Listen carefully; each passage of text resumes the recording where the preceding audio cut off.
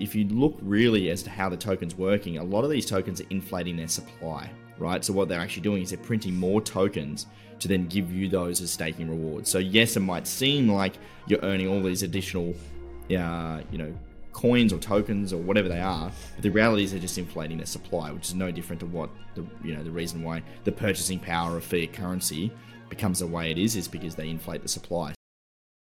Welcome back to another episode of the Ben and Berg Show with your favorite MBA and high school dropout, where we talk everything crypto, business, and personal growth. And we've been talking a lot about personal growth.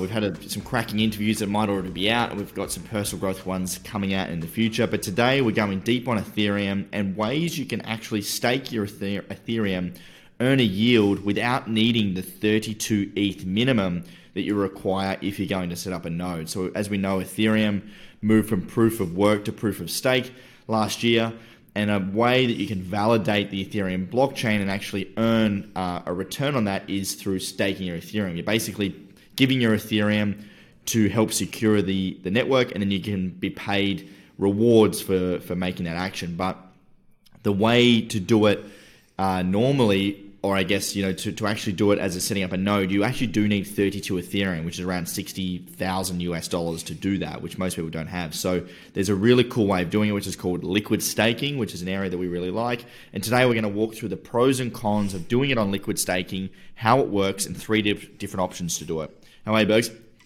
Mate, I'm going really well. I'm excited to do this episode, and just looking at some of the work we've got on the platform, particularly by Nick, and everyone was poo-pooing proof of stake and it's all going to hell, it's going to zero. He was the one guy that's like, no, this is a good thing. Here's what's going to happen. Absolutely nailed it. Went super deep, went into the protocol level, everything that was happening there. And then even after, when people are able to take their staked coins out, he's like, no, this is going to be a good thing. And he explained exactly why. Nick, shout out to you. I love you. I might even be in love with you, mate. And I'm really looking forward to going through ETH staking today, Ben. Yeah, so this resource that we're walking through is something we delivered to our members last week inside the collective platform. So we've got a couple of thousand investors that subscribe for sort of insights and analysis. Those people that really want to upgrade and win in crypto, we try and give them some really good content. And sometimes we share some of that on Ben and Bergs as a little bit of an insight is what we do, and that's what we're doing today. But to get started, really, what even is liquid staking? Liquid staking is basically a way that you can pool your Ethereum with others to deposit into the Ethereum network to earn those staking rewards, and they take a fee. So rather than having to have that 32 ETH to participate, you can basically, as I said, pool that. It's more user-friendly. It's a more passive way to pool your crypto with people you don't know, and then you can enter liquid staking to earn those yields. Now, there's three kind of main ways you can do this through liquid staking. Just quickly before we do that, the other way to do it, if you want to go straight through what we call liquid staking protocols, where you go direct into the smart contract of Ethereum, you can do that through your ledger. It is, as I said, it's a little bit more difficult with the amount of crypto you need to do that, and there's some other ways you can do it, but we won't talk about that today. Today is more for predominantly, the most of us here that don't have that 32 ETH. You can do it through three main ways, and they have pros and cons. The risk here as well, before we get into everything, is like there is always risks with everything. You have the smart contract risk. We have regulatory risk, where we've seen the SEC announce things around securities and different exchanges around staking.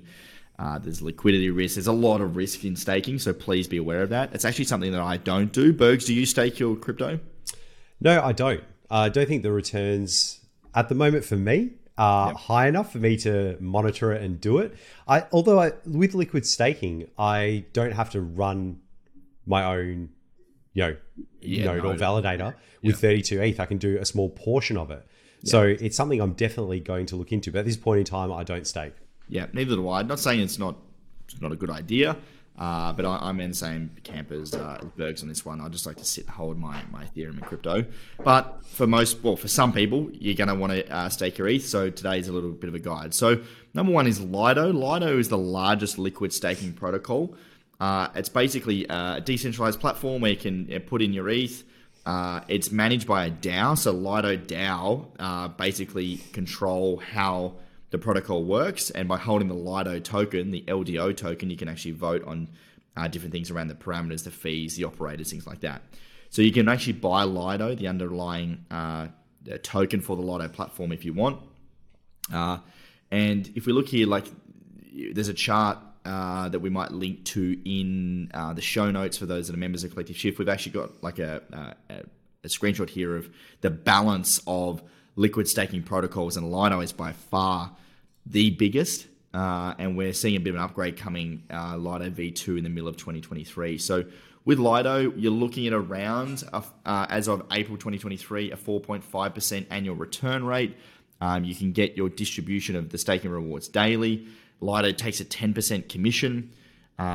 It's relatively easy to use. We're sort of rating this like a medium user friendliness and medium accessibility. So if you're a beginner, it's not a bad platform to look into. And that token, as I mentioned, is the LDO token. Next we have is Coinbase. So Coinbase is a centralized exchange, probably the most reputable exchange. It's based out of the US. It's listed on the NASDAQ. And you can use Coinbase to stake your Ethereum as well. All you need is a Coinbase account. You need to verify your identity, and you can basically get involved with that. Downside risk here is that the SEC may be pursuing Coinbase for offering this as an unregulated security. Because there's an expectation of profit. So we do need to be wary that the SEC haven't put a real framework around if staking and Ethereum is a security just yet. Coinbase and a lot of people inside crypto are saying it shouldn't be. Some people in the SEC think it should be. There's been no decision on that yet. So just something to be wary of. Coinbase take a little bit of a higher fee. They take 25% fees instead of 10%. And a smaller annual return, you're looking about 3.8%. But it is, the user friendliness is super easy to get involved with as Coinbase. It's a known exchange. Yeah, and I think if you're already holding your ETH on Coinbase, you've accepted the exchange risk. You're holding it there. You're not doing self-custody. So there is an option while you're holding it there to earn additional yield, and you're still accepting that risk. So I would say the risk is not increasing by that much because the risk is more the exchange itself, in my personal opinion. So that's a good opportunity to earn additional yield. Yeah, great point, Bergs. And third but not least is Rocket Pool. So Rocket Pool is actually a Queensland-based company, the most decentralized.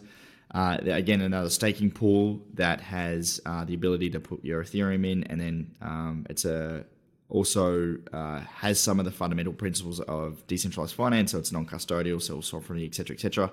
You can also buy the underlying token LSD, but when you're sending your Ethereum to Rocket Pool. And the way Rocket Pool works is that they set up mini pools, so you only need to pool up to 10.4 ETH instead of the 32 ETH. So you can obviously deposit less than that, but that's how they get access to the network. They're looking at a much higher rate. Annual return rate is 7.1% as of April. 15% commission fees.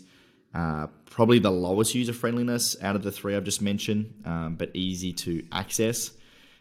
Pretty low liquidity and volume though. So in terms of like Lido, it's much less in terms of the amount of people using it. So there's sort of the three different major players within the liquid staking field. As we mentioned before, like there is a lot of risks with liquid staking, just staking in general. Ethereum. If anything, if you're wanting to like stake your crypto, like I'd probably say ETH is the least risky out of the most risky. But yeah, there's sort of three different options there if you really want to get a yield on your ETH. I love that these options exist. It's more innovation and it's more opportunity to earn capital, and people will need to select whether it matches their risk profile and whether it's right for them. And we touched on some of the risks before, and we'll go through them now where, and I love this, cartelization. So if you've got a DAO or something controlling a certain area, or if you have a validator that gets too large, they can then collude. If they own a significant percentage, they can collude for their own benefit. And we tend to see this with pretty much any business, right? Like you see it with, although I won't admit it, like whenever you have a big four, you have like mining or banking, and they will collude. They're all on the same boards. They'll do things like price signaling, but these guys can actually manipulate things for their benefit. So that's something you need to be aware about. And there are tools out there, particularly June Analytics, where you can see how large the validators are. But then within a validator, how many people own a specific amount of the tokens. Like if someone or a group owns 90%, that's autocratic. They can just vote on anything they want. So that's something you need to be aware of. Other ones are smart contract risk. Again, this is nascent technology. They're building it on smart contracts. These things have been tested, but there can be future things or exploits that can come along. So know your smart contract risk. Regulatory risk. This comes with, like we were saying with Coinbase, or potentially your regulator, whether it's the SEC, ASIC here, determining that ETH is a, what do we call it? Security. Security, thank you. ETH is security. Yeah. Then that will change the way that you interact with it and whether you're able to hold it or not. Systemic risks as well. So the whole crypto ecosystem is intertwined. A lot of dominoes can fall. And like nothing beats just holding that protocol asset and having self-sovereignty around it. Nothing beats that. But again, risks do come with that. And you need to know, are you actually holding the protocol product itself? Like, are you holding ETH? Or are you holding a derivative product of that asset? Just know what you're actually holding. Again, depegging. So LSD is traded on an open market, and coordinated efforts to either short that or put pressure on it, or the underlying asset, that's an extremely small risk, but it's still a risk. And again, liquidity risk. If there's not enough liquidity, then the LSD token may suffer while you're attempting to trade it. So I love that these options exist at this point in time, and the yields that are available. I personally won't be taking any of these up. I might explore some of them just to see how they work with a very small amount of ETH, just to see how the protocols work, what the experience is like. I'll do that on a new wallet, an address that is segregated from what I'm doing with my other stack, because I do like exploring it. But in terms of putting my stack in there, I personally won't be taking this up, but love that it exists. Yeah, it's a really good point, Spokes. And it's also important that I know a lot of other people stake different chains, and you know, there's a range of different ways you can do this, and also different tokens that offer rewards. It's important to note that you need to look into some of the token economics of some of the projects that offer these rewards. Some of them are offering 10, 15, 20% yields, or you know, APYs, or whatever they call them. In that individual token. But if you look really as to how the token's working, a lot of these tokens are inflating their supply, right? So what they're actually doing is they're printing more tokens to then give you those as staking rewards. So yes, it might seem like you're earning all these additional, coins or tokens or whatever they are, but the reality is they're just inflating their supply, which is no different to what the reason why the purchasing power of fiat currency becomes the way it is because they inflate the supply. So that's different to Bitcoin. Ethereum has a very low inflation rate. I'm not entirely sure what the current inflation rate is, Bergs. I mean, I'm pretty sure they were aiming to get it to near zero. But it's important to note that if you're staking on a lower token, it's important to look at the token economics. And if you need help with that, we have those details inside the Collective Shift platform. So as an insider member, you get access to our reviewed assets, where we have a lot of those tokens in there, and we actually detail that out for you to help you on your research. Yep. Exactly right. And it does get complicated. You'll need to see the issuance. You need to look at the smart contract. You need to see where that issuance is coming from, where it's going, and then who's buying those tokens and how they're being market sold. Yeah, there's a lot in there. So that's why we're here to help Collective Shift. You know, we've got over a couple of thousand members now, and really helping you get ahead. But also save you time. So we've got a team of 6 analysts that are doing a lot of the work for you, so you can get in there, especially from the altcoin perspective. We've got a lot of great analysis in there, giving you what we like, what we don't like, the ins and outs, completely no BS. So if you've only got an hour a week, giving you exactly what you need in that platform. So go over and check it out, collectiveshift.io. Bergs, I think that's it for today. Thank you very much. Thanks so much, mate. I enjoyed going through that. A bit more knowledgeable now. Amazing. Thanks so much for listening, everyone. If you have a friend, a family member, colleague that's into crypto, might be getting into crypto, maybe they're staking crypto on some sort of random token or random exchange, make sure to send them this episode. We'd love to help them out. And as always, please leave us a review if you liked or even not liked the podcast. We'd love to hear your feedback, and we'll see you next time. Thanks so much, folks.